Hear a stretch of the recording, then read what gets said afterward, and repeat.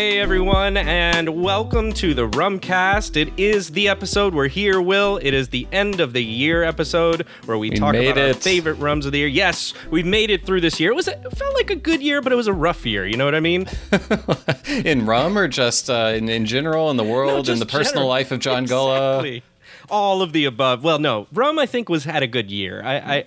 As I was kind of looking through, and I think we're going to talk about methodology here, but, I was looking through it, and I was like, man, there's a lot of choices. I think, Will, I felt the burden of these picks more this year than any other year. We were both talking about how we've had back injuries recently, and we think maybe the pressure of revealing our favorite rums of the year is what, it just manifested physically and has crippled us as we head into the end of 2023 and a whole new year in 2024. But I'm excited to put the pressure and the pain behind us now as we talk through these, because, it's one of those things, John, that once I sat down and really thought about each of these categories and looked back through my photo album, looked back through my cabinet, pulled stuff out to revisit and things like that, it was really fun. And I almost felt like I got to replay my entire year in my head through the sensory memories of taste and smell. It was kind of an adventure. So I really enjoyed this exercise, and I'm looking forward to talking through our picks, hearing what your picks are. This has become a yearly tradition on the show, a way of looking back at the rums we enjoyed the most of the year, and also to kind of just, for me, it was kind of taking stock of what was relevant this year in the year of rum, like what things will I remember the most about this year, and trying to, blend all those together in an episode that can give us a snapshot of the year and maybe some recommendations for people, things they may have missed to revisit and things like that. So I'm excited. Yeah, in one sense, it feels like obligatory. If you're in a hobby, you're going to have like your favorites of the year, and you kind of have to do that. But in another sense, like I was saying, it also feels like you get to, like you said, relive some of the experiences you had and go through those. And I guess that's the origin of review, right? We're reviewing, in a sense, what we liked and what we, loved, I guess, this year. I guess loved is the best way to put it, because it was tough. I don't know if you had as tough a time as I did, Will. I guess we'll talk through it. But I had a really tough time with some of these categories. There were several where I could have gone either way on a few things. And so, some of the decisions were tough. Some of them were surprisingly like, oh, that's the one I know. I don't have to think about this one too much. So I enjoyed it. And we also were adding a couple of new categories this year, John. So I think for those listeners who have listened to this episode in the past, we are bringing back all the same categories from last year, those being favorite unaged molasses, or last year was just favorite unaged rum. This year we decided to split that into a favorite unaged molasses rum and a favorite unaged cane juice rum. So that is one of the new things that we're doing this year. We're also bringing back the aged rum 5 years or less category, aged rum over 5 years category, new to me rum, value rum, most surprising rum, am I the asshole for not liking this rum, which was a new category that we added last year. We're doing that one again. That one was kind of fun. We'll get into more of the specifics of what that category means when we get to it. Favorite overall rum of the year, and then a new suggestion that you had, which is kind of a distillery of the year pick for each of us. So I'm excited to sort of talk about see what your criteria was for that. I have my own criteria for how I picked that category, and I'm sure we'll be aligned in some respects and different in others. But I'm excited to get into those and find out what your picks are, because per our tradition, we don't discuss these in advance other than just agreeing on these are the categories we want to do, any adjustments we want to make. But I don't know. I might have some guesses as to your picks, because obviously we talk about rums that we're enjoying throughout the year.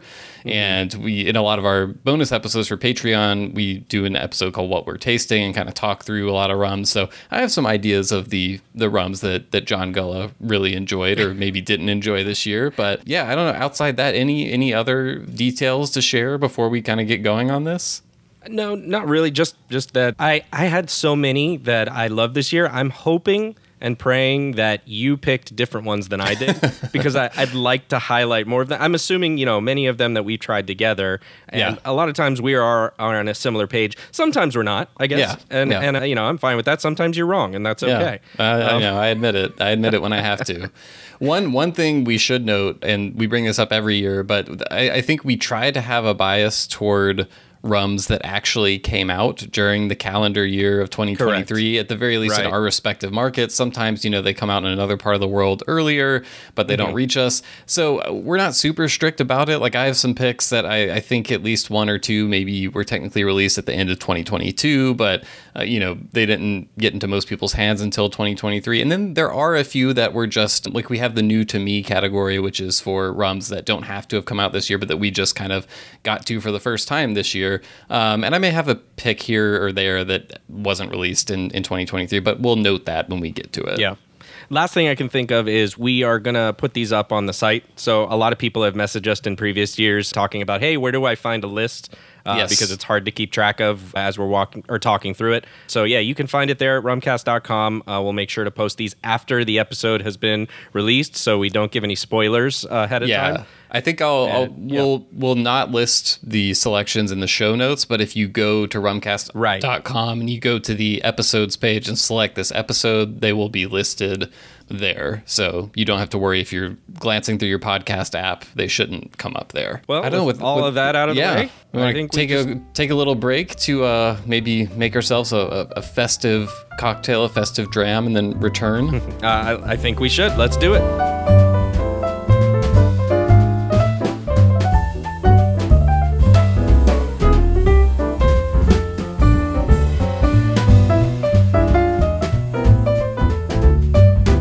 And we're back and getting ready to dive into our favorite rums of 2023. And John, before the break, I said, grab a festive drink or a festive cocktail or something. I don't know why I said that, because I'm not drinking right now. Actually, right after we finish recording this, Samantha and I are jumping in the car and driving 3 hours to Memphis. So I thought, I should probably skip the drinking during the show today.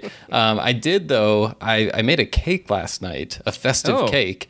And I actually missed a golden opportunity, I think, to incorporate rum into this cake. It was a ginger stout cake. You make it in kind of one of those like bunt pans, and it has stout beer in it, and it also has a full cup of molasses in it. So it's already, in that kind of rum direction.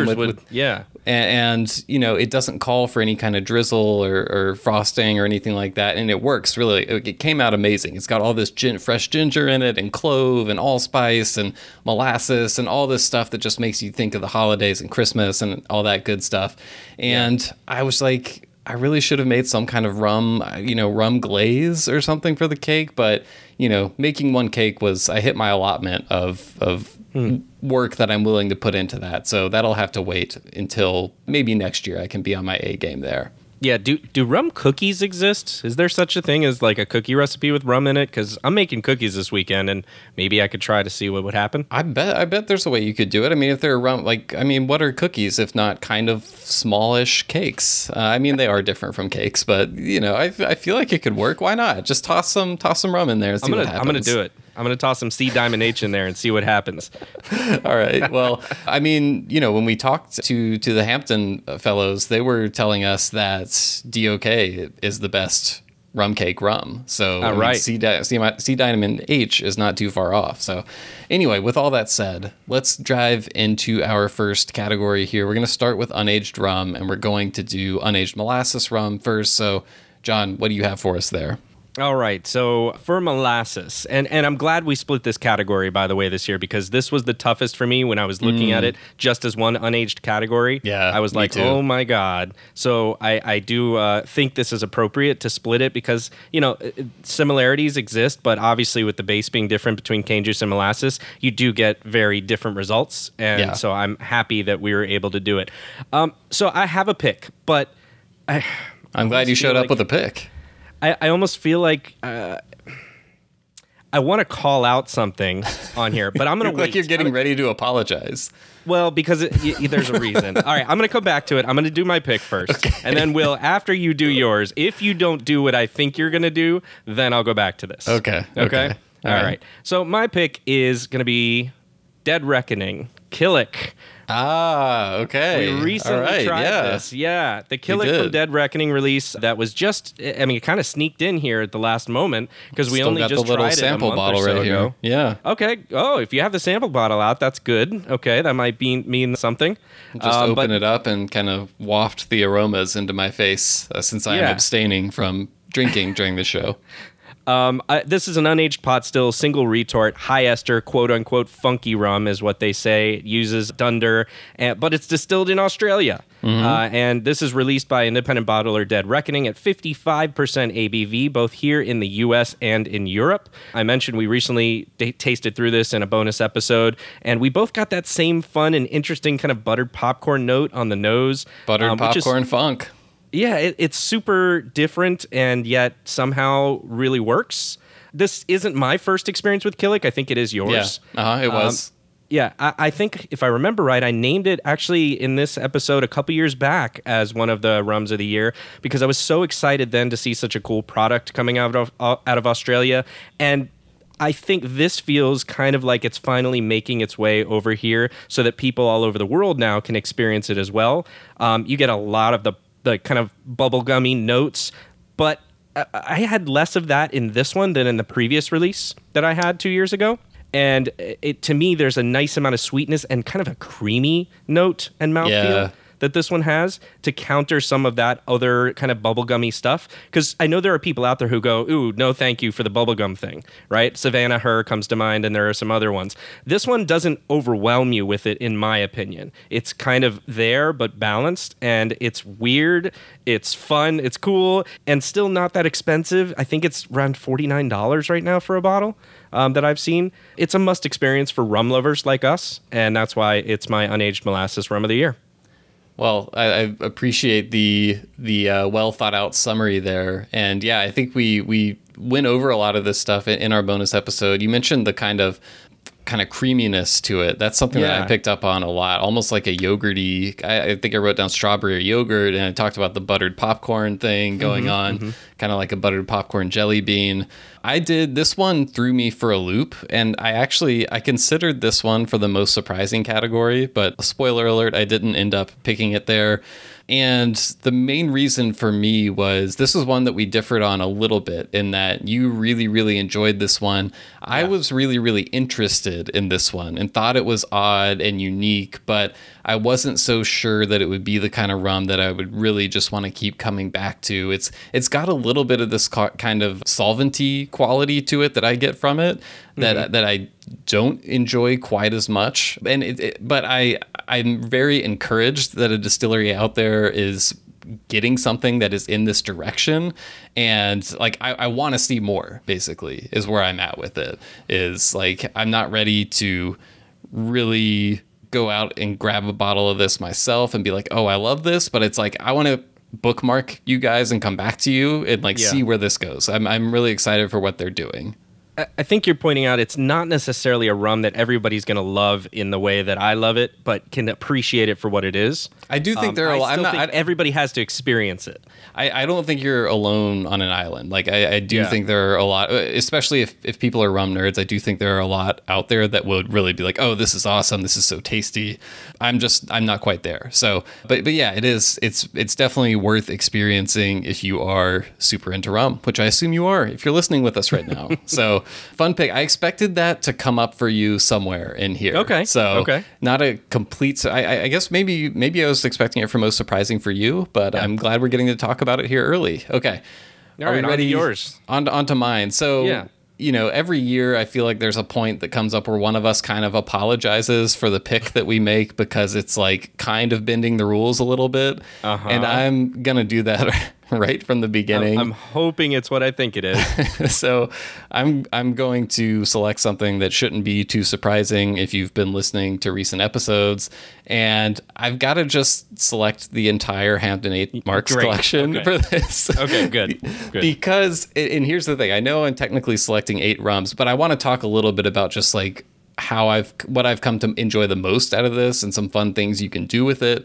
This is just, I feel like we can't talk about the year of 2023 in rum without talking about this release. I mean, there was a reason that we looped around at the end of the year and did a whole episode with Hampton and with La Maison and Vellier just about this release, because it was so special and because it was entirely unique and something that is kind of a dream for rum nerds, which is getting all 8 marks of rum that Hampton makes in unaged form at 60% ABV in 200 milliliter bottles, getting to compare them.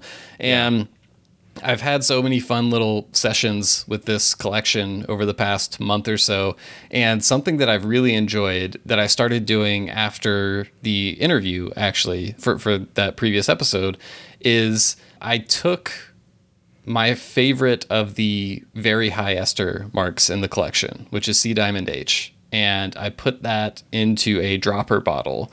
Okay. And then what I did was I took some of the lowest ester marks. So I did this with OWH and LFCH as well, and poured a half ounce of either of those low ester marks into a Glencairn, and then added about 12 to 15 drops or so of the Sea Diamond H. And getting to sort of see the effect that has on it, because that was one of their recommendations, was if you want to try blending stuff, try blending a high ester with a low ester, basically. And one of the things that was surprising to me was it's not like you just taste the low ester mark plus like a hint of the high ester mark. What I tasted more so was it's almost like the characteristics of the low ester mark just become accentuated, and it becomes thicker, like fuller mouthfeel. The flavors just become a little bit louder in it and clearer, sort of. And it wasn't at all like tasting a combination of things to me. It was more like supercharging the low ester mark and bringing out its best qualities and helping them really shine. So it's just been such a cool release, and I know I'm going to keep going back with it. And I feel like I've not even yet gotten it to reveal its best secrets yet. I just feel like there's so much still to learn from it and cool things to experiment with and try. So there was no way I could go through this episode without bringing that one up. And I did question for a while, should I just force myself to pick my favorite mark? But I couldn't do it, John. And honestly, at the end you just said Sea Diamond H is your favorite mark. No, so. I said that was my favorite of the high ester. So if we're talking about like, Diamond H, HGML, Sea Diamond H, DOK, I think Sea Diamond H is kind of the one in this unaged form that I really enjoyed the most. Overall mark, it might actually be, hold on, for some reason I can't remember the name. It's a lot of letters. Yeah. One of the Am I the Asshole I was going to pick while you're doing that and looking was going to be like, why is it so hard to know all of these mark codes? I get it because it's historical and I know why they do it, but like, I wish it was kind of easier in some way, because it's like, wait, which one was that? And it's all these weird letters and everybody does it differently, of course. And so it's harder to gloss. I actually really like it the way it is. Like there's I think Worthy Parks conventions are very easy to remember because it's like WP light, WP medium, but I love like the lore behind all the Hampton marks, and it's just kind of like mystique, But what I was trying to think of was I wanted to say the Rumfire mark. I knew it was HLCF. I always like between that one and LFCH. I'm always like, is it HCLF, LCFH? I sound like a total noob right now, but honestly, like HLCF might be my favorite Hampton mark, just in its unaged form like that, which is so funny because that's literally just what Rumfire is, But that's one of the things I appreciated about the interview as well, was how all of the guys were talking about, don't write off the ability of the lower ester marks, which HLCF is kind of mid-range, but don't write off their ability to have a lot of complexity relative to the super high ester stuff, because a lot of them actually have, like if you look at the ester breakdown, they have more types of esters in that small component, non-ethyl acetate component. So anyway, I already spent an entire episode talking about this collection. I probably don't need to say anymore, but I had to capture that for posterity, and because, just being honest, it was one of my favorite things all year. Yeah, and the reason I hesitated before I picked mine was because this is what really deserves the spot in my mind in terms of what sticks out in an experience this year. I mean, it and that's not to, take anything away from the Dead Reckoning Killick release or any others that were very good releases. Holmes Key's Grand Arome Reunion was also a finalist for me. It was an excellent pick, a good rum, and there were others. But the Hampton set that came out, I haven't tried it yet. I don't have it yet, Will. So I couldn't pick it, but I wanted to make sure you were going to pick it, because if you didn't pick it, I was going to have a problem. So that's why I had that. This is the problem. I told you need to do whatever it takes, John. I don't care how far you have to drive. You have to get one of these before they're all bought up, because you will hate yourself if you do not. And as your friend, I'm trying to save you from yourself of making a bad decision. So I don't want you to live in regret next year. So you need to get on this before the new year gets over to me. Yeah. Okay. Cane juice? All right. Unaged cane juice? Unaged cane juice. So am I going first again here? You can go first, or we can switch it up, whatever you want to do. Why don't I go first this time, and maybe we'll switch it up after. Okay. I'm going to give you a hint on this one. And again, this category pained me so much. This one was really tough. Such a hard time. I will tell you my hint is that this rum has a long name. Not necessarily the brand, but the entire name of the rum is a lot. Okay. So based on that... does this come from a distillery that you are known for really liking? I think so. I wouldn't say it's like a hallmark, like, oh, everybody knows, but I believe I've talked well about them in the past. Okay, I have an idea, but maybe come out with it, and I'll say if I'm thinking in the correct direction or not. Okay. This is the St. James Pure Can Biologique Brut de Cologne Batch 1 2020. Okay, all right. So this is one of the rums that we tried at Miami Rum Congress, right? It was, yes. And it's a beast of a Martinique agricole that, despite it being 74.2% ABV, drinks super easy and brings a ton of flavor with every sip. It was just an experience that, to me, was unforgettable. And when you have an experience unforgettable at a rum event where something sticks out like that, you know that there's something there that's special about it. I either that or you just had way too much to drink before that. Possible, but I'm going to follow that up in a second because I did have that thought. So you're not far. I wanted to say on the Fine Drams site, because I was looking to source a bottle of this. It says, I wanted to quote this. It says, quote, "Not really meant for neat consumption. Try this as a cocktail seasoning." Wow. I say bullshit because although I can understand how that could be used in that way, and I'm sure it would be super successful, it is really great sipping neat. Yeah. And that's kind of the feat that it brings at that high percentage ABV. So that's kind of underselling it to me. So you mentioned this was one that was a standout for me at Miami Rum Fest. That was way back in February of this year. Yeah. And I remember it wasn't just us. There was a buzz it created at the show, and it was just unforgettable from that. The St. James table was busy. Yeah. Yes. However, we have talked, you and I, about only tasting something once and how, when you do that, it's like, well, do you have enough to go on? Yeah. And at a rum festival, as you mentioned, it's even harder because where's your palate at by the time you try it? Right. And you could be wasted at that point or blasted. Or you could be either, I guess. But it's not really available in the U.S. That's another problem because I haven't been able to find it since then. And so I might have left it off, except, lucky for me, I was, in fact, able to experience it again more recently at Asadico Miami at the bar here. Oh, Asadico to the rescue. Yes, I spotted it on the back bar at my most recent visit. We had a lot of good rums that night. I was with Jordan Zahner, who was in town visiting from the DC Rum Rebels. But this was a standout for me amongst good rums. Yeah. So because of that, it takes its place here on the list. It will, I'm not going to say this lightly, it might be the best agricole I've ever tried, ever. Wow. Okay, well, I have a comment, but I want to wait until it's my turn. But that's wow. You really do need to track down a bottle of this then if you enjoyed it that much. So if anyone knows where one can be ordered to the state of Florida right now, please send us an email at host@rumcast.com so John can put his order in. Will, before you get to yours, I have a question, though. Okay, yeah. And it's on this rum. Yeah. As I was doing the research a little bit more on it and actually trying to source it, an interesting question kind of came up. And that is, does it qualify?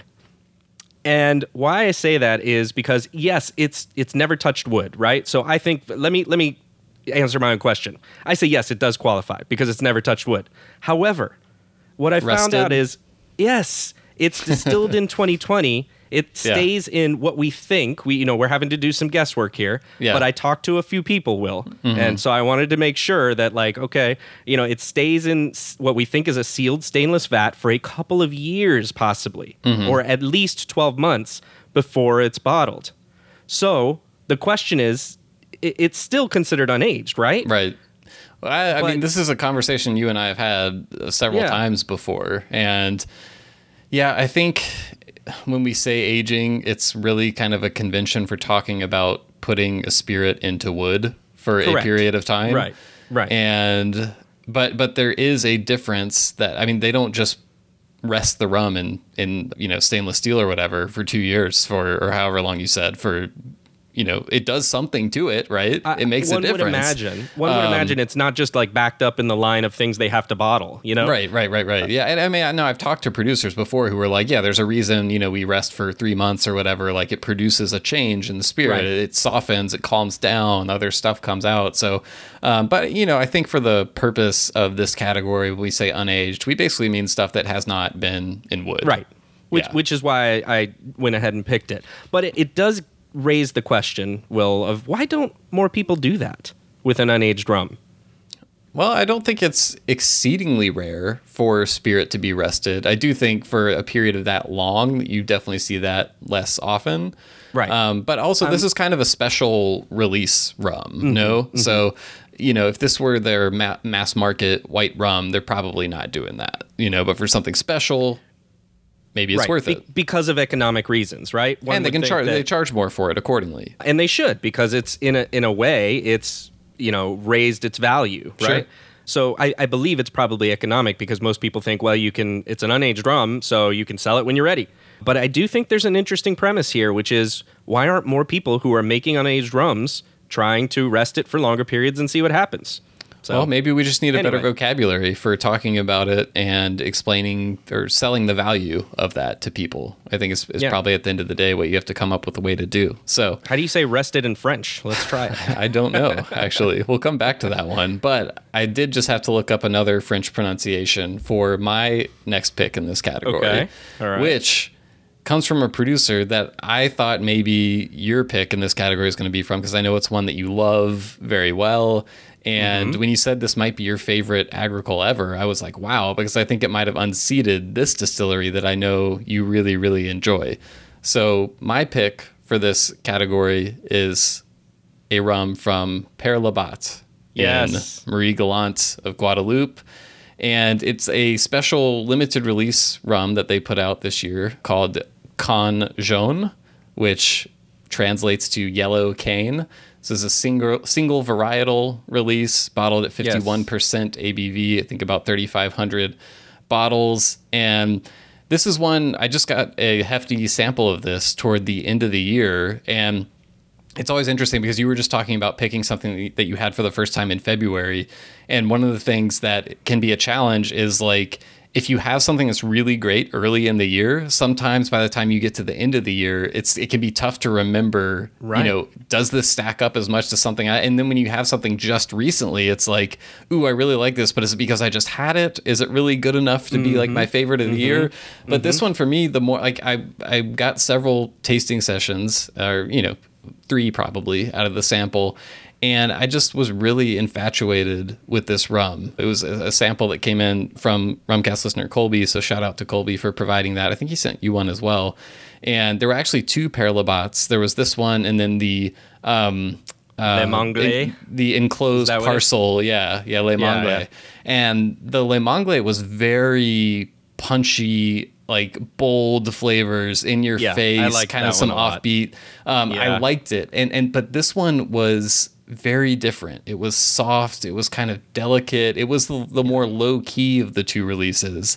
And the one that I think, if you just had them both together right now, like the other one stands out more, but the more I drank them, the more I really appreciated this one. And it like I said, it's like soft and delicate. It's very perfumey, very creamy, like vanilla buttercream, but also these like floral characteristics, kind of like cooked down apples and pears. It's just like very comforting, and it is complex. It's not as bold and in your face as the other one, but it was the kind that the more I sipped it, the more I was like, wow, there was really something to this rum, and just drank so well. Again, not the kind of cane juice rum that has like a bunch of very aggressive wild flavors to it, but just one that I thought was very complex. And it was just like a good book that that like is kind of slow developing, but once you get into it, it's like you can't put it down. That's how I felt about that rum. And to me, it was my favorite that I've had from Père Labat to date. So, I am really glad to hear that you picked it, because I was struggling with... I actually preferred the Le Manglais, which I'm probably mangling that name pronunciation, but it both of those were excellent, and it was hard for me to go back and forth, but I did end up where I ended up based on just experiences. And it's hard. There were other rums that I considered that I thought were super great this year in this category. Renegade had a ton of good ones. By de Tresors was good. BTFO. There were others, I'm sure, that you could point out. And, we try to not, name 800 names for each category here. But this was the one that was really tough, that I think that those names I just mentioned really are worthy of, at least being mentioned. Yeah. No, yeah. Shout out to Beta Tresor. They're some like a newer producer that came up a lot this year that I didn't end up selecting for anything, but that I was impressed with and eager to see more from them. Okay, so we're moving on to aged rum now. I can go first this time. This is aged rum, 5 years or less. And this was another one of those cases where this is a rum that I had very early in the year. And I bought a bottle and I've almost gone through the whole thing at this point, which is typically a sign that I really, if I'm able to get through the whole bottle by the end of the year, just because there's so much stuff that I'm typically trying. And this was one that I just think was, it's kind of like, I want to see more types of these releases in the wild. And so I was really happy to get this. And I think it's a really emblematic release of the rum that this distillery can produce. It's one, I've probably mentioned this in other episodes maybe, but it's the TCRL Mauritius 3-year release. So this is from Gray's Distillery, a molasses rum, 3 years and New American Oak. I think it ran about $50 to $54 or so. So maybe a little pricey for a 3-year rum. But when you taste it, it's just like, this is all it needed. All it needed were these 3 years. And it was 100 proof, I believe, was the proof on that. And so it's one of those rums that I feel like we have mentioned a bunch of times. Like, it doesn't have to be aged that long. And if you just bump up the proof to about 100 proof or so, it doesn't have to be super long aged. It doesn't have to be cask strength, but something that's higher, than 43% ABV, and, it doesn't have to be aged that long, and it's phenomenal. I mean, you get so many of those Gray's Distillery characteristics, the grapefruit, like Earl Grey, a little bit of leather at only 3 years. It's a really good, pleasant, sippable rum.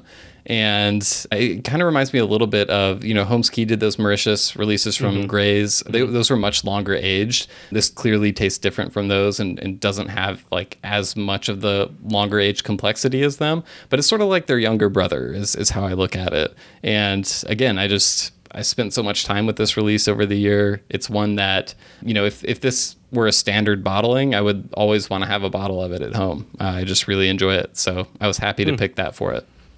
Yeah, I still suffer from the age bias sometimes. As you're talking about it, and I'm thinking this Mauritius 3-year, I didn't pick it up and I haven't tried it. And probably just because, to your point, I may have felt like, well, is 3 years, going to be enough for it? But that's on me, well, really, yeah. This is entirely anecdotal, but I just feel like I didn't hear that much about this release this year. Like I kept wanting to bring it up, and I felt like am I alone? Like I think maybe I saw 1 or 2 reviews for this in the wild, but I don't know. It's the reverse of it. Are you the asshole for liking this rum? No. Yeah, maybe so. Yeah, that is. Yeah, am I the asshole for liking this rum? Yeah. I do want to try it, and I need to find. I mean, look, TCRL always brings good stuff. Like there are better and maybe not as quite as reaching the heights of others, right? There's a range there, but I don't think I've ever had anything poor or what I would consider to be bad from the TCRL line. So, I get you there. All right. So for my aged rum, 5 years or less, this is the dark horse pick of the year. Okay. For me that I didn't expect. All right. Or maybe it's Dark Crow as a hint. I have no idea what direction that is in. I try really hard, Will, to pick rums that I know are available for people, but I also try to highlight rums that are doing really great things, making high quality product, but aren't really well known yet either. Sure. And sometimes that's a struggle because, if you pick one, I remember actually thinking about the Killick a couple years ago and nobody could really get it outside of Australia. Right. So it was kind of like, okay, this one might be similar insofar as I don't know how easily available this is right now. Well, you so just got to go with your heart. You front. just got to go with your heart sometimes. If this was your favorite and it's hard to get, you got to put that out there still. You couldn't have said it better, and I will remind the audience that we don't tell each other these picks ahead of time. So you saying to go with my heart is actually very funny because this one is a rum that is tied to Brett the Hitman Hart, actually. What? Okay. It's Romero rum, 4-year sherry cask finish at cask strength. I've never even heard of this. Yep, this is distilled in Calgary, Alberta, in Canada, Wow. Will. What? In Canada.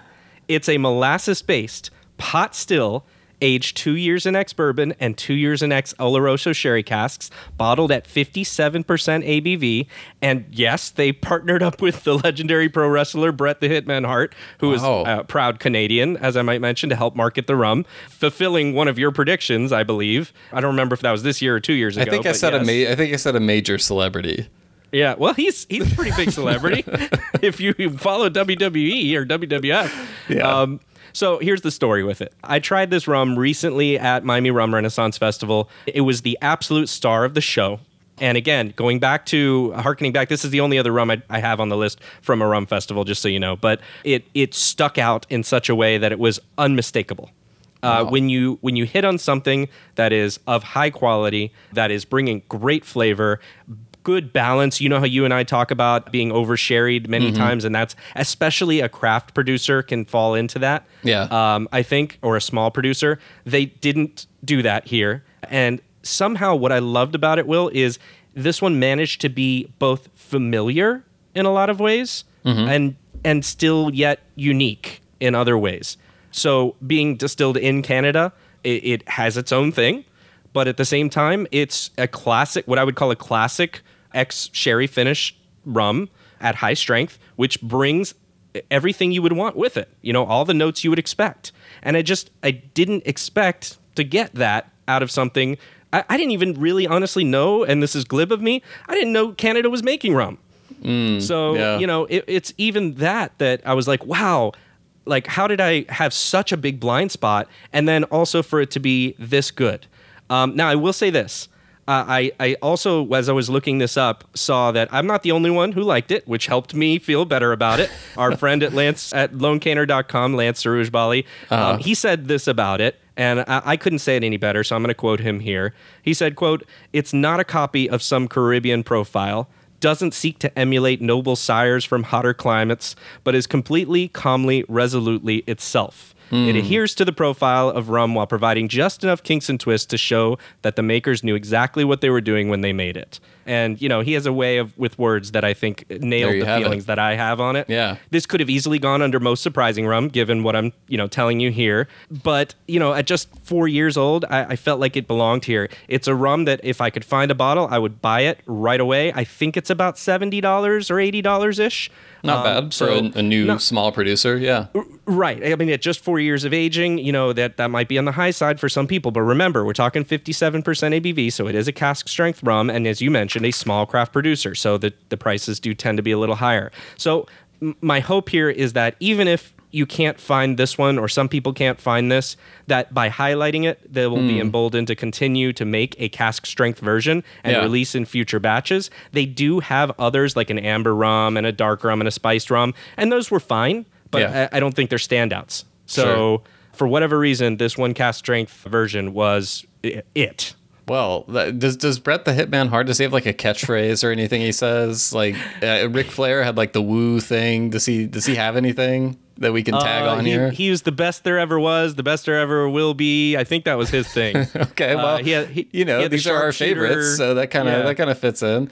At the risk of you're just going on about how in the excerpt from Lance's review was kind of putting this out there as it's its own thing. It's not trying to emulate other stuff. So at the risk of now trying to reduce it down to a stupid comparison, does it remind you of anything else? Like if you had to compare it to another rum style, does it have elements of anywhere else, or is it like entirely unique? You did say it has some familiarity to it. So yeah. Of an English style, which is a poor way to already categorize thing, but something along the lines of English Harbor or maybe Barbados, maybe Mount Gay, okay, something in and around that.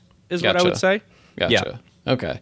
Yeah, well, I'm gonna have to, if I see a chance to try that, I'm gonna jump at it because I'm really interested in. And I did know there are a few places in Canada doing rum, but I was not familiar with this one, or maybe I'd seen it and just didn't remember anything. But yeah, that's exciting. Interesting rum coming from all over the world, and I'm sure we'll talk about other far-flung places as we get deeper into the episode. Okay, so over 5 years, this was another one, John, where I try to, at the end of the day, just select stuff that is my favorite, but I do want to balance between stuff everyone was aware of and also try to unearth some hidden gems and stuff like that.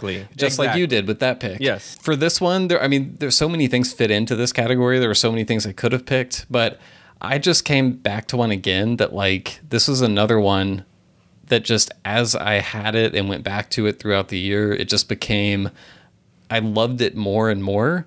It was the kind of rum that when I tried it for the first time, I liked it. And this is also why some of the stuff that I selected here did come from samples, but there were at least always samples that I had over multiple sessions. Right. And sometimes you try a rum once and it doesn't really do anything for you. And that wasn't my experience with this at the start. I thought this rum was good, but if you'd asked me if it was one of the best rums I'd had all year when I first had it, I would have been like, oh, no, not at all. But the more I went back to this, just more and more layers to it and more things jumped out. And, I don't know if that's a combination of just different places my head was at, my palate was at, or if it's, sometimes bottles can kind of evolve as you go through them. But this one just kept giving me more and more. And it's a release that a lot of people in the rum world saw. I think a lot took part in it. I saw a lot of reviews for it throughout the year. I think you actually drafted this in our rum fantasy draft. It is the Isaudier 16-year sugarcane rum. Yes. So of the two 16-year Isaudier releases that came out as a pair, this was the cane juice one, aged 16 years in French oak, I believe, bottled at 59% ABV. And like I said, I just kept coming back to this, and it just has all these comforting flavors to me. Like I get apple and pepper, black tea and raisins, some kind of soft fruits like peaches as I dig down deeper into it. And this is one of the ones that I sat down yesterday. I was revisiting a lot of stuff that I just marked down throughout the year.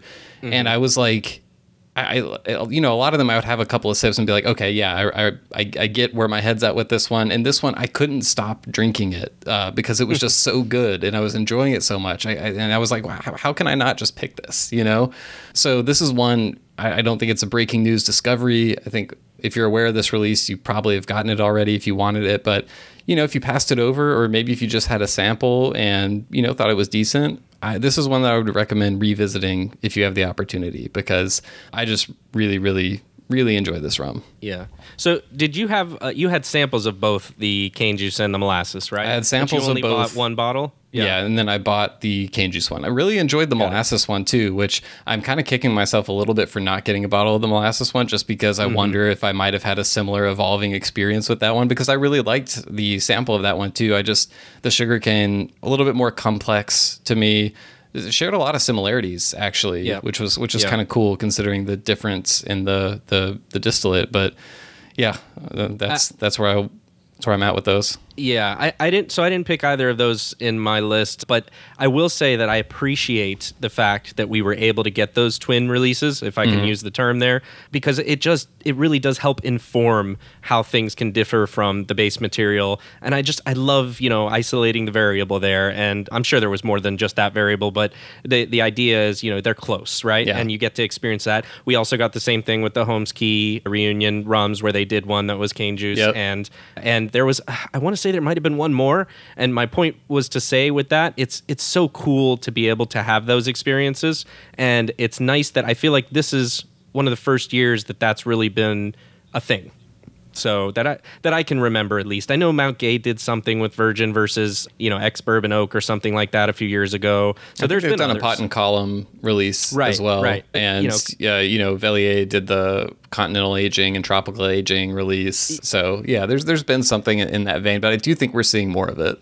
Yeah. So just continuing to see that as a trend for releases is really cool. Yeah. All right. So for mine, aged rum over 5 years, you mentioned a couple of things that I share with you, which is one is this was a rum that was picked in my rum fantasy draft this year, which I lost to you again in and am still bitter about. You brought it up, not me.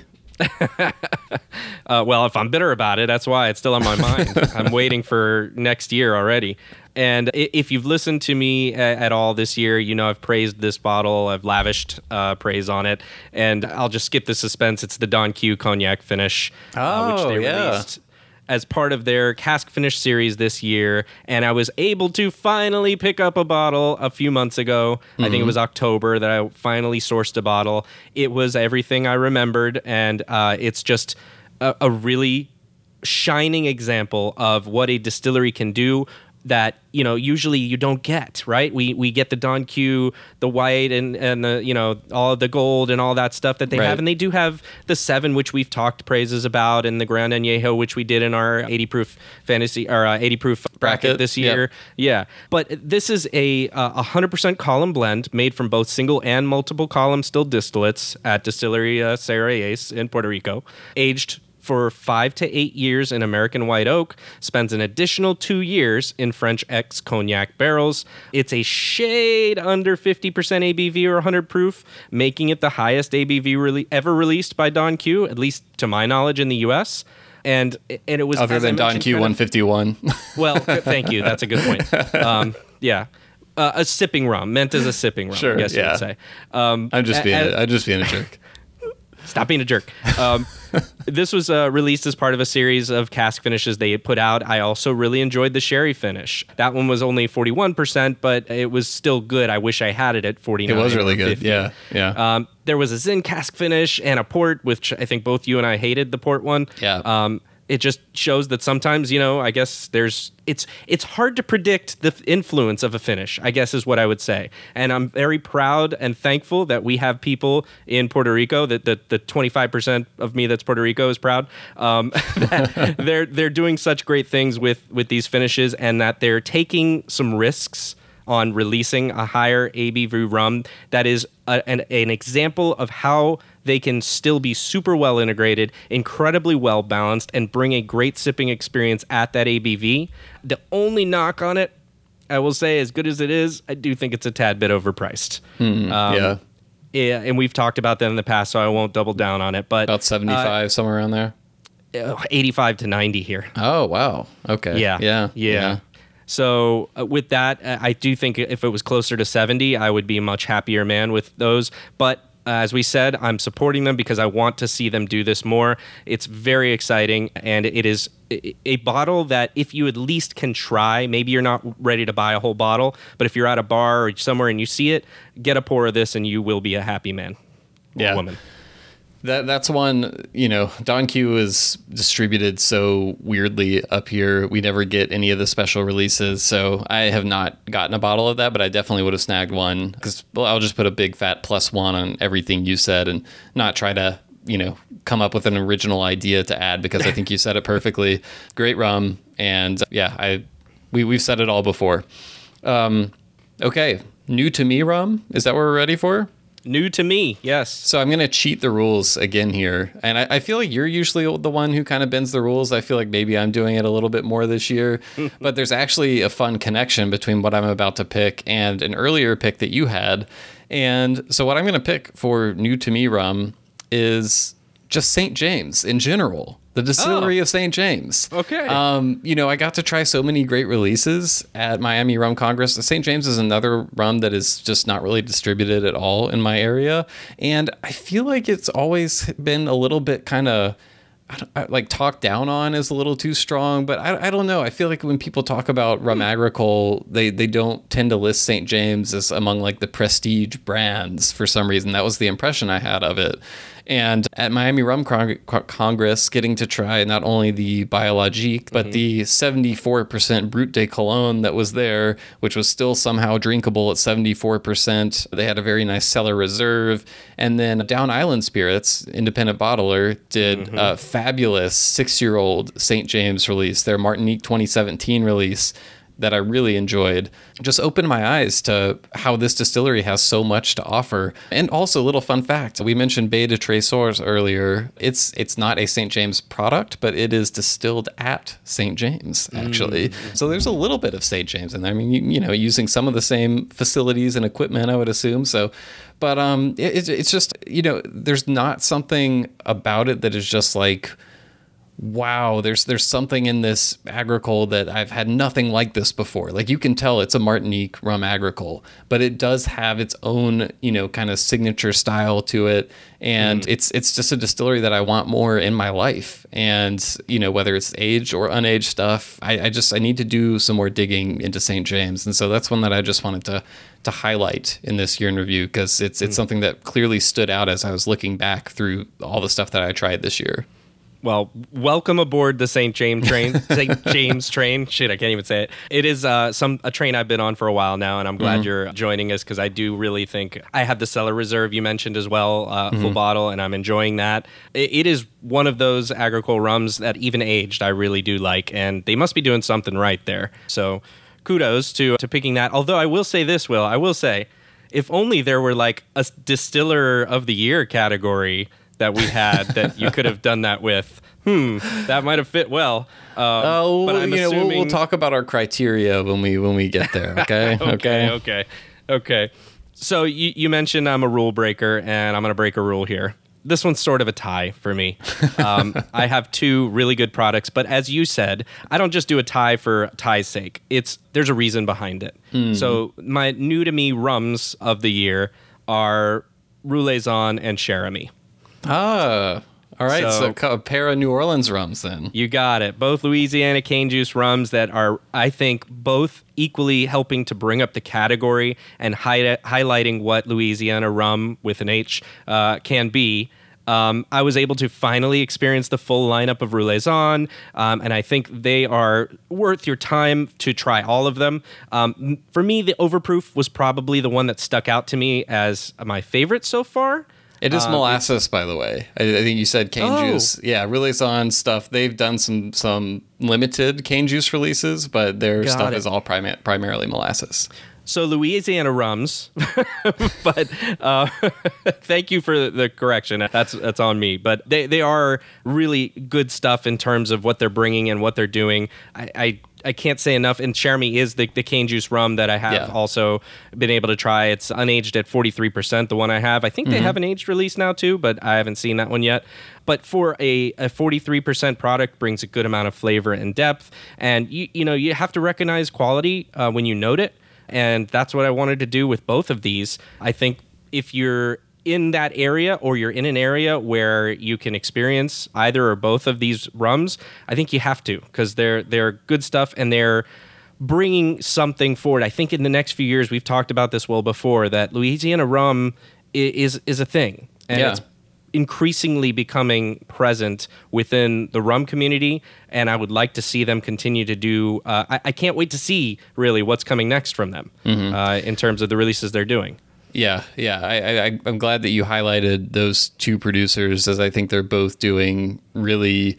I think they should be commended for kind of their focus on rum, and they're completely different, by the way, in their approach, because Cherami, which is cane juice, as you said, a lot of what they're bringing out, particularly that release, the Cherami Blanc, the 86 proof one, it's really kind of like a starter cane juice rum. It's a great rum to introduce people to cane juice spirits who haven't had them before, because it's very approachable. There's not a lot of wild and crazy flavors going on in it, because that's not what they're going for, but it's a really refined, really good rum, and really versatile. You can use it in all sorts of stuff. I really enjoy it. And then Roulaison, you've got on the complete opposite end of the spectrum, where they're doing the long, funky fermentations. But what I appreciate about them is it's kind of like that excerpt you read from Lance about the Canadian distillery, is like, they're not trying to taste like someone else's rum. Like, their rum tastes like their rum, their funk tastes like their funk, And, some people like that, some people don't. But the overproof bottle you mentioned is my go-to with them as well. I really enjoy it. And that's an unaged overproof.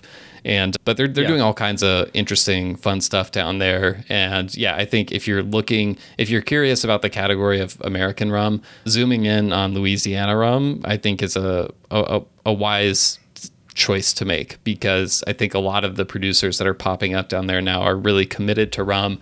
They have access to local sugarcane and things like that. So it's an exciting area. Yeah. I also wanted to briefly mention that Rouleaison has an herbal liqueur called Amer. Have you tried that, Will? I have. Man, the Amer is fantastic. It's really, really good. It is, yeah. It reminds me a little of something in the chartreuse area, but it's not, it's still its own distinct thing, as you were saying. It's not trying to be chartreuse. I think it could stand in, but, I'm looking for a bottle of that, too, because I really liked that one, and I'm trying to start, kind of finding things that are drinks that I can mix in with those type of things. What I've realized, Will, is I really like high proof drinks. So where you're putting in, Punta Mess I've talked about before, or a liqueur in with another one, so that it's not just juice, right? Yeah, I like a spirit forward drink. Juice. Spirit forward is the words I'm looking for. Thank you. Yeah. I like those types of cocktails more so. So that is a really great one, and I'm also trying to source a bottle of that. By the way, I just wanted to make a quick mention. The runner-up for this category, Dourly's XO, is the first time I've had it this year. What? And wait, you'd never had that until this year? I never had Dourly's XO. I had 12. I had 8. I've had, others. Yeah, I hadn't had it. That's so funny. And I funny. really enjoyed it for what it is. Was that during our blind Foursquare tasting? Yes. Wow. Yes. Yeah. Okay. So just a heads up there that's just a pretty good rum for those who haven't tried it. Don't skip it. Yeah. We're breaking news on here. Yeah. Don't skip Dourly's XO in your rum journey. For the 1% of people out there who haven't tried that yet to listen to this podcast. Yeah. Don't skip it. Yeah, no, good shout out on the Rouleaison Amer. That is a great liqueur that they make. And like my first reaction was the same way. I was like, oh, I tasted it and I was like, oh, I'm going to put this in a last word, which is a common chartreuse cocktail. And it worked beautifully in that. So good stuff all around. Okay, I think we're ready to go to value rum. And this is another one where, this is not a new rum, but it was one that I tried for the first time this year and was just kind of bowled over at how good it is for the low price. And, I just don't know that every year there's going to be a rum that comes out that is just like one of the best values. It's just hard to find that every year. And this is one I don't hear particularly. I don't see this rum very much in the US at all, because it might not even be distributed at all over here.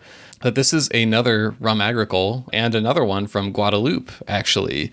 And this is Rum Boulogne Blanc. So I went on kind of it wasn't enough to call it a binge, but I wanted to order a bunch of agricoles that aren't distributed in the US, just because we've talked, so often about how there's so many we've yet to get to just because they're not available over here. So I ordered some stuff from Boulogne, some stuff from BL, which is on Marie Gallant as well, like Père Labat earlier, off of Fine Drams actually. And I was stunned by some of the low prices on this stuff, John. It was this bottle of Rum Boulogne Blanc was $23, and that's with the currency conversion. I think it was about 21 euros. This is a 100 proof Blanc agricole. The distillery has been around since the late 1800s. I believe they're one of the oldest producers there. This is, again, it's sort of, how I was describing Cherami Blanc just now. I would say this is kind of like the rum agricole version of that, where this is an uncomplicated, not intensely grassy or vegetal rum agricole. It's kind of like, in my mind, one of the perfect agricole starter rums. It's clean, fruity, kind of lime zest, candied citrus, but you're not hit with a lot of those intense flavors, that vegetal grassiness that can be somewhat off-putting to people who, when they're new to the category a lot. Not to everyone. Some people gravitate to that right away, but for others, it's kind of an acquired taste. And I was just floored that this is only $23 at 100 proof, and you can sip it neat. I think it really shines in simple. Obviously the go-to is the tea punch, but yeah, I was just kind of bowled over when I was looking at rums that I didn't spend very much money on, and the taste to value ratio, I guess. This is one that was at the top of the list. And the BL rum that I ordered as well, which is their Con Gris, which is gray cane. I think that one was about $30. Also really, really good rum. It was in a 50 centiliter bottle too, which I quite like. More funky bottle sizes, please. But yeah, I have to give it to Rum Bouillon Blanc at the end of the day. Just, yeah, it's really solid, really good, and really cheap. What more can be said? Yeah, I had a sample of that this year also, and also enjoyed it. Like you said, I don't know that it stood out for me in a way, but the point here is that it's a value, and can't disagree with you there. I had a few other ones this year that were hard to pin down where they were sourced from. By the way, I'm running right into my best value. Yeah, no, go for it. Go for it. And because of that, I didn't end up picking them, because they're from like an import brand that's just kind of putting this stuff out. It's a Blanc cane juice rum, similar to, do you remember I mentioned the El Gua when we did that episode? It's kind of that similar thing. I got one of these bottles for $10 called Daylight Rum. And I can't find anything anywhere about it. It's the weirdest thing. But it ain't bad for $10. Was this when we were doing our bottom shelf episode? Was this one of the bottles sourced for that? Well, the El Gua was, but no, I got this one because it was on sale when I went somewhere else looking for, I think it was the Don Q, and it was in the clearance. And I was like, well, it's $10. What's the worst that can happen? Right. You know, it's garbage, and I don't like it. I do like it. It's a good, approachable cane juice, 50% ABV, I think. Well, actually, I have to double check that. It might be 40. But the point is, for $10, it's better than a lot of $10 name brands out there. And so that was cool. But again, because I didn't know where it was made, I couldn't find anything else out about it. It's hard for me to push that out as something that I would do in the best of the year list. So what actually made it? Yeah, because of that, I had to break the rules yet a little bit again. I had a hard time finding something this year, as you put it, that I would consider. And I had to try to do something that I've only really had a chance to experience this year. And it just struck me as one of the best values in rum. Okay. So that was where my thought is coming from. And that is good old El Dorado 12. The new version. Wow. Okay.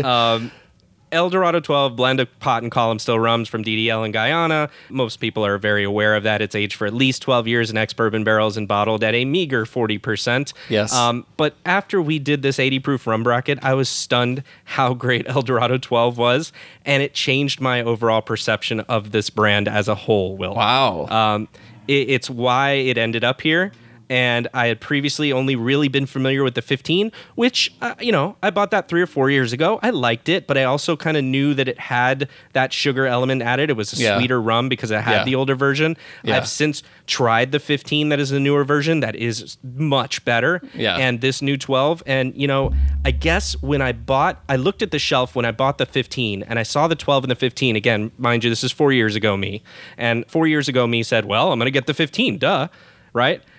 Man, was I wrong. You continue to learn these lessons over and over again. It's not like this is a new lesson for me that age isn't the best identifier, but it's further evidence and further proof that you really have to consider what's going on in these bottles. The number on the bottle is one element of many. And the 12, El Dorado 12, is my favorite now, by far, over the 15. It's just like Appleton 8 being better than Appleton 12.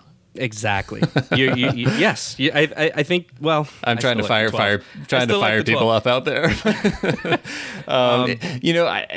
It's been a while since I've AB'd 12 to 15, except on our 80 proof episode. But that was the old 15 against the new 12. I haven't done new 12 against new 15 in a long time, and I think historically I was more of a 15 person. But you're 100% dead on about the 12. And I think one of the things about this category is a lot of times the deeper you get into rum, you tend to skip over the stuff that might be a value rum because it's lower proof or, because it's not rare, that sort of thing. And so you're going after the rare and the different, and you end up leaving behind stuff that is actually really good and widely available and affordable.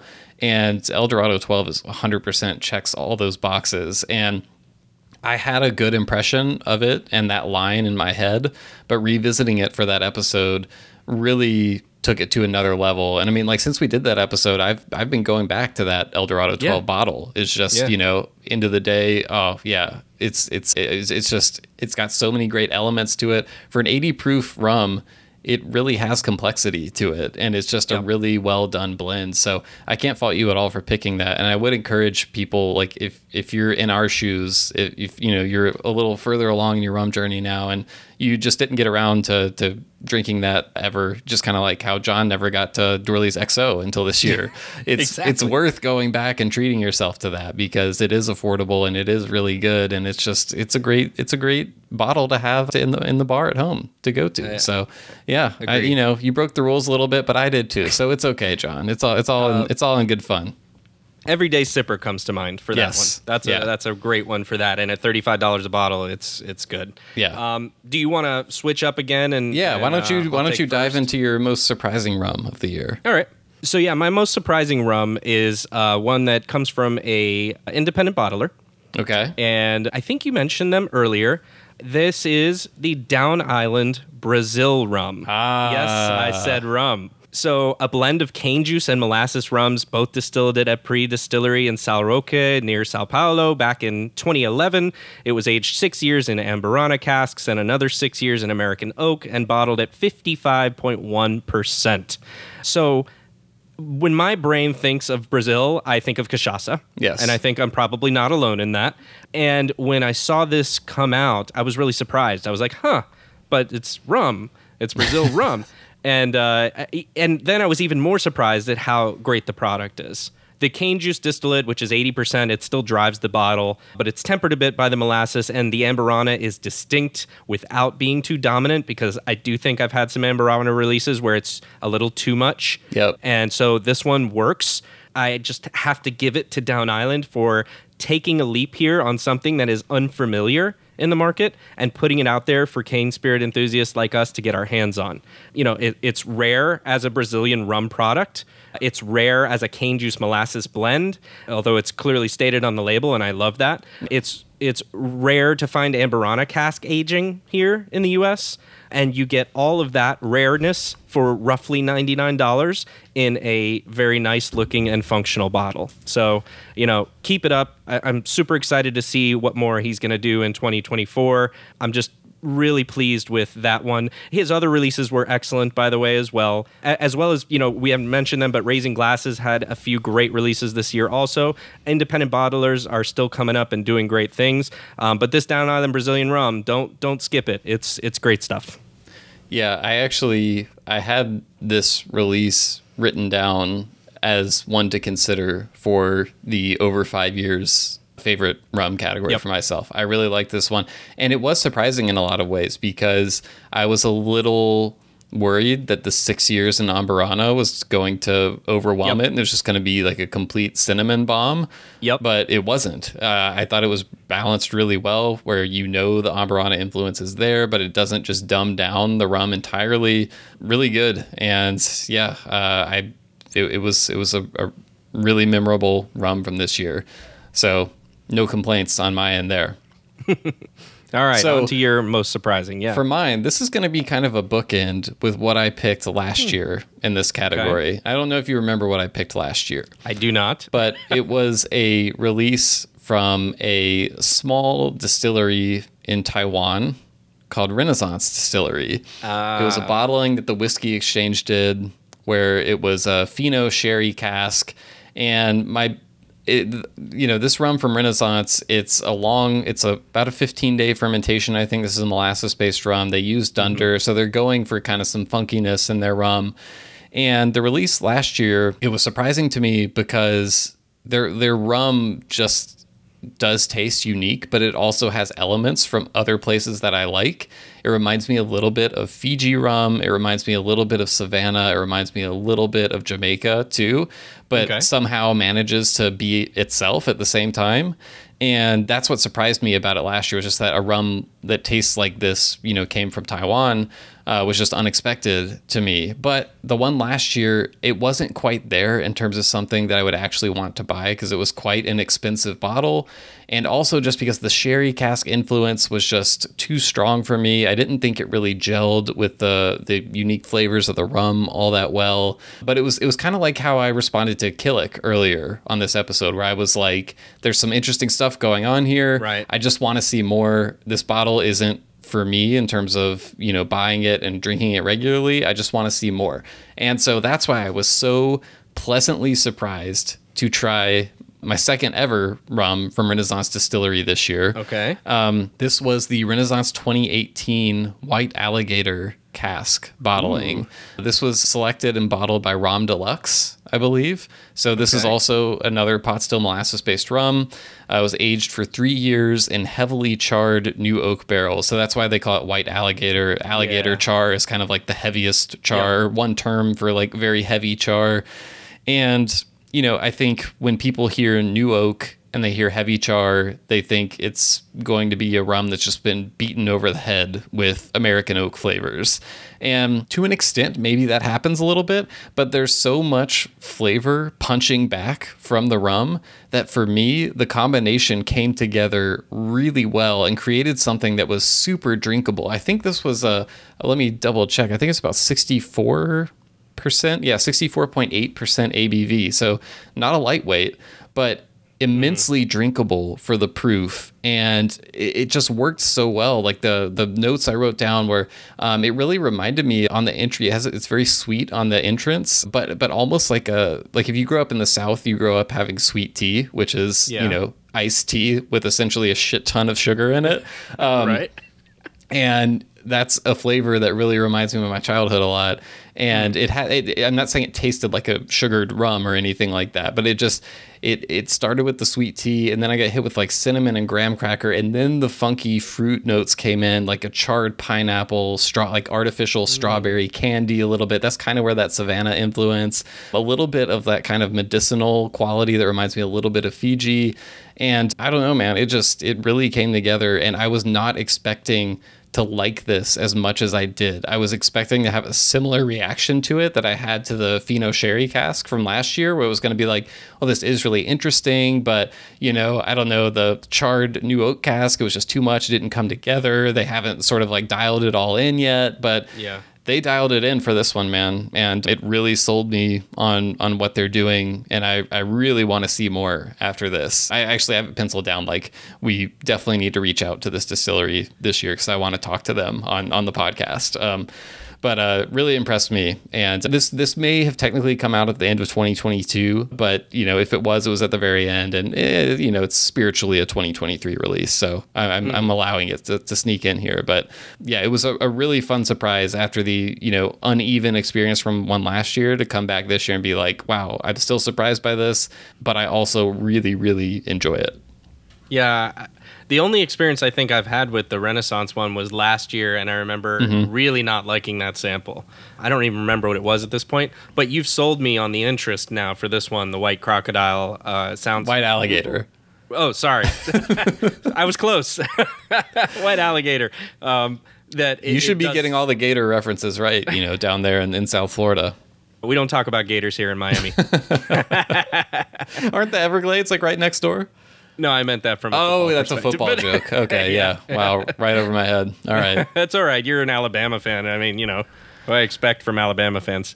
Ooh, God, I just alienated like 10,000 people. The 10,000 Alabama fans listening to our podcast right now are hopping mad. I mean, I have to be right now because FSU should have gotten that berth instead of Alabama. So, we talked about that. Cry me a river. Cry me a river is all I can say. All right. Okay. We're moving on to Am I the Asshole category here. And this was a fun one that I think people responded to last year. And so I figure... The idea behind this is... I feel like all of us have a rum that we try throughout the year that we hear great things about from lots of other people.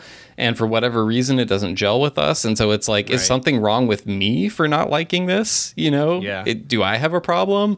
And so we both came back to rums that left us feeling like that. Yeah, and in this case, it's a grouping of rums. A grouping of rums. Okay. Yes, that I have to ask the question for because it's just not happening with me. It's peated Scotch finished rums. Okay. All right. Wow. Yeah. I have Talk to me. and I've tried a number of these this year, and some last year I remember too, but this year I've tried at least 2 or 3. There was a grander release. I also got to try the Peat Smoke Mount Gay release this year. Yeah. There was a Rondel Artisano and a Relicario and some other ones that they just seem to be coming out of the woodworks, and I'm not happy about it personally because I haven't found one that I thought has been good. But John, you like peated Scotch, you like rum. Why wouldn't they work together? So I like Ardbeg, I like Lagavulin and others that are a peated Scotch. So it's not a question of enjoying peat or peated spirits. I guess it's whether or not that I really feel that the classic rum flavors mix well with them. And to date, I haven't found any that do. So, am I the asshole? Are there ones out there that people do enjoy? Because I don't know that they exist. So yeah, that's kind of the crux of the problem. Before you get to yours, Will, I did want to say there is an interesting thing. As I was kind of looking at the releases that I was trying to remember I tried this year, I noticed a weird thing. What's There's that? a brand out there right now in the Netherlands that is distilling peated rum, not finished. Oh, wow. In peated casks. They're distilling peated rum. I'm going to mispronounce it, but it looks like Schotman, Schotman. Okay. It's a small distillery in the Netherlands that's doing it actually like an Islay Scotch would be done, like you peat something as it's distilled. Mm-hmm. Maybe that would work better. Maybe. Maybe it's just the integration of the Scotch or whiskey peated stuff that's trying to invade into the rum and is overtaking it. And maybe if it's actually designed that way from the ground up, it could be better. So I wanted to ask, has anybody tried that listens? And, if so, let me know. Is that any better or is it the same stuff? Well, I just want to add that if you're an asshole for having this opinion, I'm right there with you because I think, I had some early experiences. I remember actually back in 2019 trying the Mount Gay, whatever it was called, the peated finish. Yeah, the peat smoke Mount Gay. And at first I was like, oh, this is interesting. I taste the peated Scotch influence, and then you just, but then you keep drinking it more, and it's just like, I get this peated Scotch out of my rum. It's kind of how I feel about it. And I like peated Scotch too. Yes. But I've had some privateer releases that were aged in, what's it called? Oh, I forgot which one. Lafroig. Lafroig casks. I like Lafroig. And it's even like, I don't think it was executed poorly or anything. I think it was done well. And I feel like the level of the finish in it was the right level, but the flavors together don't work for me. It just feels like they don't match. Yeah. It's a clash. They don't enhance each other is my feeling on that. So maybe that makes both of us assholes. I don't know. Anyone out there who really enjoys a peated Scotch rum finish, write in. Let us know. We'd love to hear from you. Yep. Okay. Well, if that didn't make me an asshole, maybe my pick will. My pick for this category this year is Papillon Haiti. Ooh. Yeah, you might be the asshole for this one. So, Papillon Haiti is a blend. There was a Papillon Jamaica release that came out before. This is a project from Vellier, where essentially they are creating single country blends and aging them at origin. So the Jamaica blend that came out was a blend of Hamden and Worthy Park, all aged in Jamaica. The Haiti one was a blend of 5 distilleries, 4 Clarin producers, and then Distillerie de Port-au-Prince, which does Providence rum. So this was Sajus, Vaval, Casimir, Distillerie de Port-au-Prince, and Le Rocher. It was a blend of 32 different barrels. They were all aged at Distillery Port-au-Prince, so in Haiti, and it was a wide variety of barrels. There were ex-cognac, there were ex-bourbon, there were ex-Carigny barrels, and ex-whiskey barrels. And did I say it was 4 years old? Was the age statement on that rum. The ABV on this one was 53.1%. And this is a rum that, everything about it led me to believe that I was really going to enjoy it. Not just in terms of everything I just read. I mean, this idea of bringing all these different Haitian producers together, doing a blend, aging at origin, like it just sounds like textbook designed in a lab, a rum that I should like.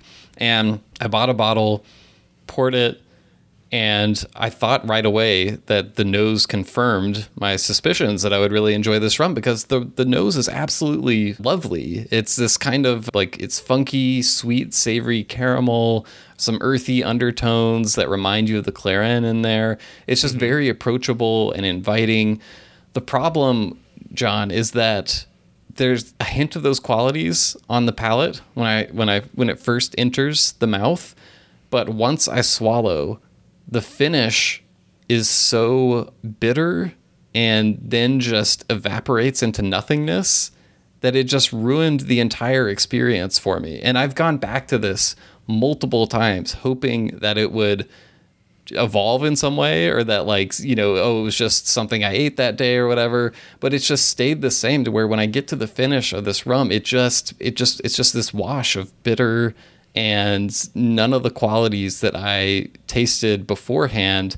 And I do get a touch of what I think might be influence from some of the Coroni casks that are in there that I don't think works all that well for me. So I don't know if part of it is just, you know, I mentioned all those different cask types that were used in there. I don't know. You've got 5 different distilleries. It's just a lot of stuff, all kind of jockeying for position, and maybe when it comes together on the finish, it just all kind of doesn't come together. But man, I really wanted to like this rum, and I talked to so many people who do really like this rum, and so I truly do feel like I'm missing something, or I don't know, I'm just alone on this island, and it's you know, I feel bad about it. I don't know what to do, but I keep going back. I tried this one again yesterday because I was kind of leaning towards, like, this is probably my pick for that. I was like, let me give it another chance. Nope, same thing happened again. So I don't know what to do at this point, John. Well, look, I'm gonna back you up a little bit here, and wasn't, you know, necessarily intending to do it. Like you said, I know a lot of people that really enjoyed this rum and like it. Yeah. And frankly, I do think it's a quality, well-made product. So it's not about that, right? It's about whether or not there's something that it just agrees with you or not. And what I wanted to say was, I had a sample of this. I only got the sample this year, but I don't remember much from it. Kind of came and went. And that's not to say, again, it was bad, but usually when something hits me that I'm like, ooh, I need a bottle of this, that's my reaction, and it certainly wasn't that for this. The other thing I'm going to back you up on, which is it's slightly related, we'll say, is of the Clairins, the Clairin Communal is my least favorite by far, because I feel like it takes all of the uniqueness of all of the different small distilleries there that are doing their thing for Clairin and washes those away in favor of something that I understand it's more approachable, and I understand it's more for a mixed drinks, and that's its intended purpose. But, you know, I don't do a lot of that. So for me, it was my least favorite. And here, similarly, you're taking these different distilleries and putting them together, and somehow the parts are less than the sum of the whole. But see, and here's the interesting thing, is that last year my pick for value rum was Clairin Communal. I know. And we disagreed about it, which is totally fine. But so I'm saying, like, blending the distilleries together in the past has worked for me. But for whatever reason, this time it doesn't. And, you know, it hurts me a little bit, but that's, you know, I just gotta keep it real. Yeah. All right. Well, with that out of the way, overall rum, are we ready to do this? It's you want me to jump in? You want me to little drum roll? You know, You jump in. That's fine, because I'm gonna guess, even though you haven't mentioned the rum that is my rum of the overall rum, I'm gonna guess it's not mine. Okay. I'm hoping it's not mine, because I hate it. We've never had the same. I don't think we've ever had the same one. Yes, we did. What was it? I think Holmes Key Belize. Oh yeah. That was the very first year that we did this. Yeah. Yeah. Okay. Right? Was it the first year? Yeah. That was the first year in review episode. Yeah. Okay. Well, all right, we'll find out. This is another one that I've mentioned liking, so I don't know that it will come as a surprise to you. But this is one that it really blew me away the first time I had it. And I went through the sample so quickly. I, tried to hunt down a bottle, but didn't come up with it. And I'm still searching. So hopefully I can come across a bottle of this before they're all gone. Might be kind of tough at this point. But this is the Trinidad 2002 Flag Series release from La Maison and Vellier. So this was a 20-year-old rum distilled at Trinidad Distillers Limited, 100% column still. Aged 15 years at origin and 5 in Europe, cask strength 63.1% ABV. And we talked about this on a bonus episode, and I'll share kind of my thoughts that I had on it then. But, I think last year, one of the releases that we mentioned was the Raising Glasses Guardians release, which was also from TDL, which I think was much younger. I think that one was like 7, 8, 9 years, somewhere around there. This is 20-year-old rum. But it's kind of like, to me, if you took that and just made it, and I'm not saying that rum was bad. That rum was significantly cheaper and younger.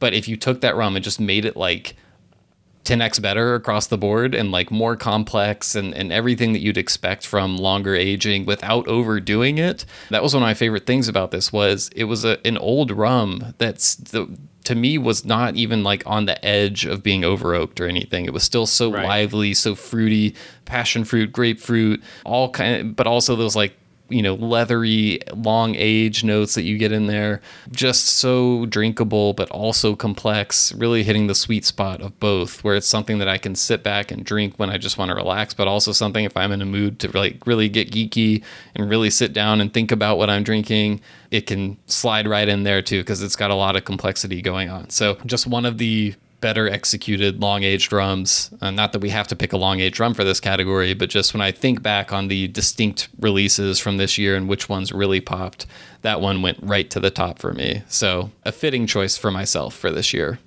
With good reason. This is a fantastic pick. It really is. Thank you. I really enjoyed that rum. I'm mad at myself for somehow not having remembered it up till this point and putting together my list this year. Like you said, sometimes it's just hard to remember everything. And I hadn't bought a bottle of it because I wasn't able to find it, like you said. Well, and the frustrating thing was I was able to find plenty of bottles of the Guyana Flag Series release. Yes, I've seen them too. Which I normally would be all over, but that was another kind of Am I the Asshole rum for me, where that one was aged for a very long time in port casks, and I just did not like the port and the port, I think it was port. Right? Am I remembering that right? I don't recall. I think it was port. And it was a Port Morant rum, and the cask influences is too much for me. And that rum I saw all over the place in my market, but I didn't see this one anywhere. Right. So, I liked that one, the Guyana release, but I didn't like it for $300, which is what the going rate was. Whereas the Trinidad was, if I remember right, $200, like $199, and it was to me the better of the two.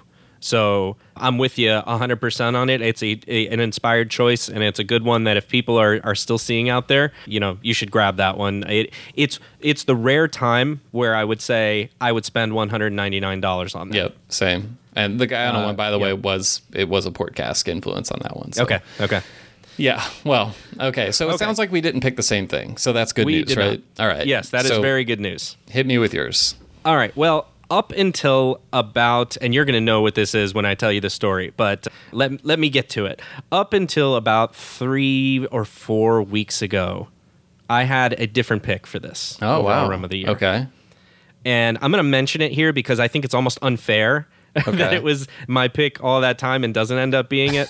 And but there's I think a decent reason. My close runner-up is the Luisita Philippines Single Estate Rum. This is a rum that listener Mark actually was kind enough to get to us this year because it wasn't really available in our area. And boy, was I glad he did. It's a heck of a rum, only 6 years aged, but definitely felt longer. Probably the closest comparison I would give it is that, like Belize type of thing. But it's got like all those classic notes you want from a heavy mouthfeel rum. Again, I don't want to talk too much about it because it technically didn't win here, but I don't want to skip over it because it was a really good release. Will, I sent you a sample. I don't know if you've gotten into it yet.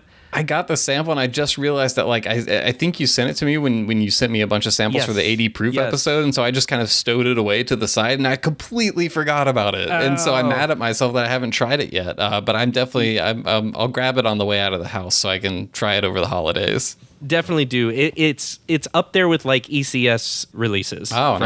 From Foursquare. Okay, in with those. All right. So what beat this? Okay, so 4 weeks ago, we had a call where we got an opportunity to purchase a rum that I was like, I know what this is. Yeah. Yes, I want that. And you did too. So that's why I know you know what it is. And, I will say this before I tell you what it is. I get accused of being a fanboy for this brand, and it's not unfounded, right? Because I feel like saying accused is a little hard when something is just a fact. I don't think one can be accused of it. It's like saying I get accused of being a podcaster. Yeah. Okay, fair point. But I'm just going to come out with it. It is a Holmes Key bottle. I didn't have a Holmes Key this year that rose to this level until this one came. And this one hit me and was like an immediate, like, yes, this is an amazing rum. And it is one that it overtook that Luisita as my rum of the year.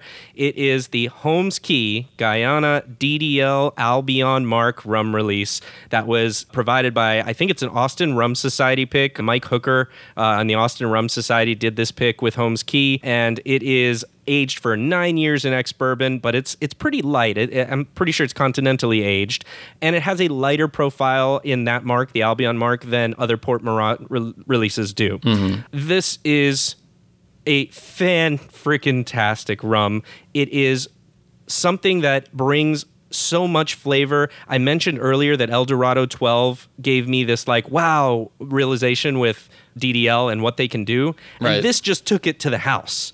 This one was just the clincher that I was like, wow, DDL is so good at what they do. And this one is, I think it's the best Guyana rum I've had so far. I did an ABC very quickly with other Holmes Key and other Guyana releases that they had the Port Morant release. They had an Iflot release. Mm-hmm. And this is definitely my favorite of the three. It's the longest finish I've had in a rum this year. And maybe multiple years. You and I both remarked, I remember talking a little bit about it, about how this finish goes on and on and on and waves. Yeah. It's a fantastic rum. It's everything I want from a rum that's aged in and around this long. It's aged this long, a 9-year rum. And I haven't tried anything that I felt is very similar. So it's an easy pick when you know you have something that is special in this way in terms of it's rare and you experience it in such a way that you're like, yeah, I am so glad that I had a chance to get this and to experience it and add it to my bar. I can't say enough good things about it. We both bought bottles of this and I had a very similar reaction. I honestly considered this one for the over 5 years pick as well. And honestly, I think this may have been a victim of getting the bottle late in the year, because I think it's the kind of thing that if I'd had more time with it, it might have ended up edging its way to the top. So it's awesome. If you're a Port Morant fan, you should seek it out. It's got the stuff you're familiar with, but it's got a little bit of twist on typical Port Morant that is just, it's great. And the finish does not quit. It's a little bit funky, very fruity. It's just, it's a rum that speaks for itself. I don't need to build it up here. Yeah, what I found was between this and the El Dorado 12 versus the 15 was I'm tending to skew my personal palate towards a lighter-bodied Guyana rum. And I don't know why yet. Like, I haven't explored it enough. As we mentioned, it's only been in the house for a few weeks. And I will continue to do that and figure out what it is about this one. But when it's preferable to a long-aged Iflot release, which is fantastic, in and of itself. There's something that I'm like, that's weird that this is where my palate wants to go and is preferring something that has a little less age on it, a little more fruit forward, a little bit more of the distillate that's shining through, and that's what's really nice for me. So, I just really in love with the rum. I am really excited to just continue digging into it in different ways, and somehow Holmes Key did it again. Somehow. I don't know how it keeps happening, John. And to your point of it being kind of lighter, that was kind of one of the whole things behind this release, is that this particular mark is supposed to be a little lighter in profile than the traditional PM mark that's most commonly found from the Port Morant still. But yeah, it's a great release, and hopefully it's available to people outside Texas, although I don't know that it is really since it was an Austin Rum Society pick, but it's worth seeking out for sure. Okay, do we want to wrap this up with our new Distillery of the Year picks? Let's do it. Okay, I can go first because mine is going to be quick because it's actually involves a distillery that I've already talked about. Okay. But really quickly, I want to cover what my criteria was for this. There were kind of three elements. A, did this distillery have good releases this year that the distillery themselves put out, is how I kind of wanted to think about it. Two, did they kind of like capture the rum community's attention to some degree? Like, it was something that people paid attention to and, talked about, garnered attention, that kind of thing. That was, look, I see you're making a face. I'm talking about my criteria, John. Okay, so my criteria don't have to be yours, but you need to listen to mine first, okay, before you start immediately writing them off. All right. It's a distillery of the year. It's got to be something. I'm not saying it has to be like the most popular rum. I'm not saying it has to be Bacardi, like being something that common people know, but just something that was kind of like not just something that came from some obscure distillery that like no one really tasted it. That's what I'm trying to say. It has to be something that like people tasted and talked about to some degree. And then the last thing was, are they emblematic of kind of something interesting happening in rum right now? Was there something in these releases that like you can say, oh, that's an interesting thing that's going on right now in rum, and those releases kind of capture it? And so when I thought about it in those terms, I came back to Isadier from Reunion. Okay. Oh. And so they had the twin 16-year releases, Molasses and cane juice. We already talked about how we loved being able to do the comparison there. They also had the double agent bottlings, which I was just able to recently try, which were unaged bottlings released at 55% ABV. One of them was 65% cane juice, 35% molasses blend, and the other one was 35% cane juice, 65% molasses blend. And I love, again, not only being able to do the AB comparison, but one of the ongoing trends in rum that we've talked about a lot, not only amongst ourselves, but with guests as well, is this idea of not just making a molasses rum or a cane juice rum, but using different parts of different inputs from sugarcane and sugarcane byproducts to come up with something, that combines them in an interesting way.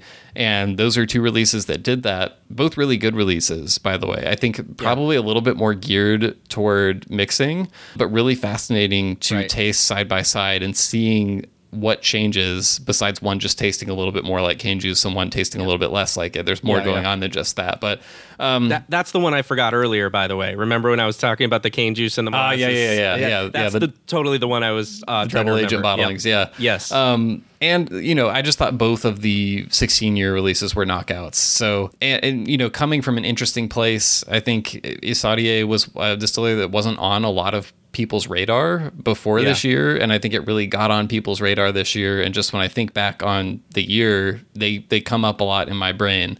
So it was just a natural thing for me to pick them. I feel like they meet my criteria, and they're doing stuff that I think rum geeks value, but also stuff that I think is approachable.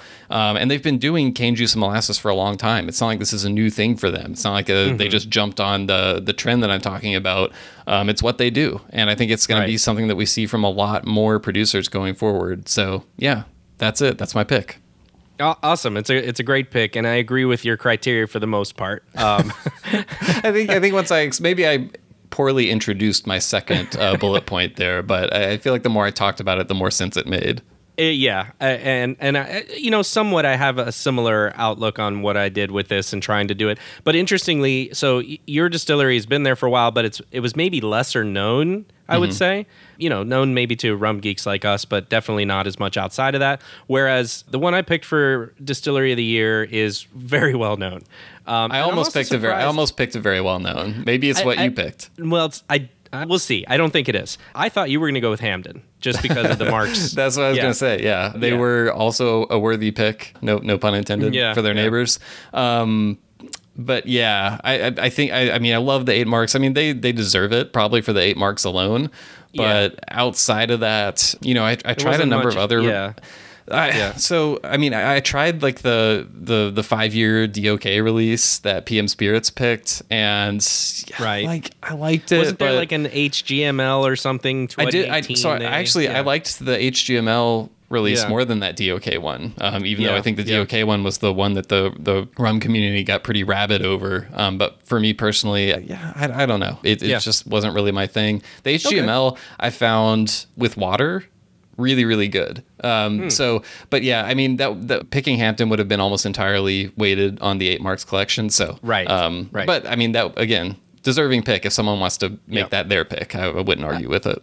It was on my short list. Let's put it that way. Okay. And again, since I haven't had the 8 Marks experience yet, that's what prevented me. But I know it was a big one. Another short list item that hasn't been mentioned at all in our list is the Appleton 17 release. We both know that I was wondering if we were going to bring that up before the. Yeah. I actually thought it was somewhat telling that rum hadn't come up at all in our conversation so far. Well, it's not that it's bad. It's actually quite good. It's good. Just not the way it was handled and the price for it. It doesn't need to be where it is, and that's why it didn't end up making my list. Not because it's a bad rum. It's a very nice rum. Okay, but moving to my distillery of the year.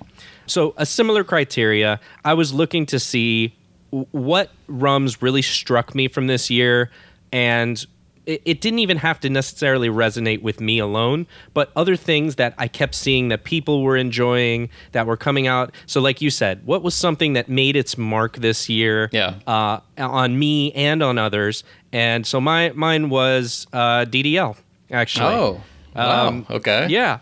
I mean, it was, the El Dorado 12 was my, value rum this year, and the Albion Holmes Key Guyana was my overall rum. So for me, they definitely hit. But there was other things that I considered for my list of the year, like the Green Zones barrel pick, which was great. I was going to say they ramped up the barrel pick releases. Yes. Yeah. And there were some really good ones. I'm going to mispronounce it, but is it Prestige Ledroit barrel pick that was out there? That one made a lot of waves as well. I was able to try, as we mentioned, the Flag series, which we both thought wasn't quite as good as the Trinidad and a little pricey. I'd go further than that. I don't think it's anywhere close to the Trinidad, but that's my impression of it. Yeah. I still enjoyed it. I just, like I said, I wouldn't pay the $300 price tag for it, but it was good. And it's a notable release. It's out there and people are noticing it. I haven't been able to try these, but I do know that they put out an 18-year series this year, as well as something called the Last Cask series, which does sound a little bit marketing, but they are long-aged releases. I mean, 22 and 24-year-old releases. I haven't been able to try them, so I'm hoping that they are not sugar added and that they're good products. But they did come out, late this year, and I know because I actually saw a bottle here in Miami, but wasn't able to try it. So those the Hyester release too. That was kind of making the rounds at UK Rum Fest. Thank you for reminding me of that. Yes. So look, DDL's always been prolific, right? We know that there are a lot of rum making goes on there, but with all of those great releases and the fact that they have seemed to really commit to having the less sugar in their flagship line now, this was the year for me that they took a major step forward in my standing and somehow could be continuing to even be bigger. I feel like this is a kind of a breakthrough for you because I think historically you've been lower on DDL in general than I've been and a lot of people, and you've broken through. 100% right. It's not that I ever didn't like it or thought it was poor. It's just it didn't hit with me like other rums from different various places have. And finally, I get it. Yeah. So, exciting for me personally, but also I think exciting for everybody else to see that many really worthwhile picks and products coming from them this year. Yeah, well, and so much more down the road as well. Like I mentioned, the Hyester release, which I don't really think has hit markets or anything yet, so that'll be something cool to watch out for. Right. What a year, John. What a year. Yeah. And so much, we could have mentioned that we didn't quite talk about, there were some interesting Rum GM releases this year. I know the 2002 bottle was one that really stood out to me. They had the Terroir Volcanique that a lot of people were talking about. Just so many bottles we could go on and on, naming honorable mentions and stuff, but I think we'll cut it off there. I was so sad that the Volcanique didn't make my list. I tried to fit it in a couple of places because I really do like it. Best bottle of the year for me. Oh, that is a cool bottle. Volcanique.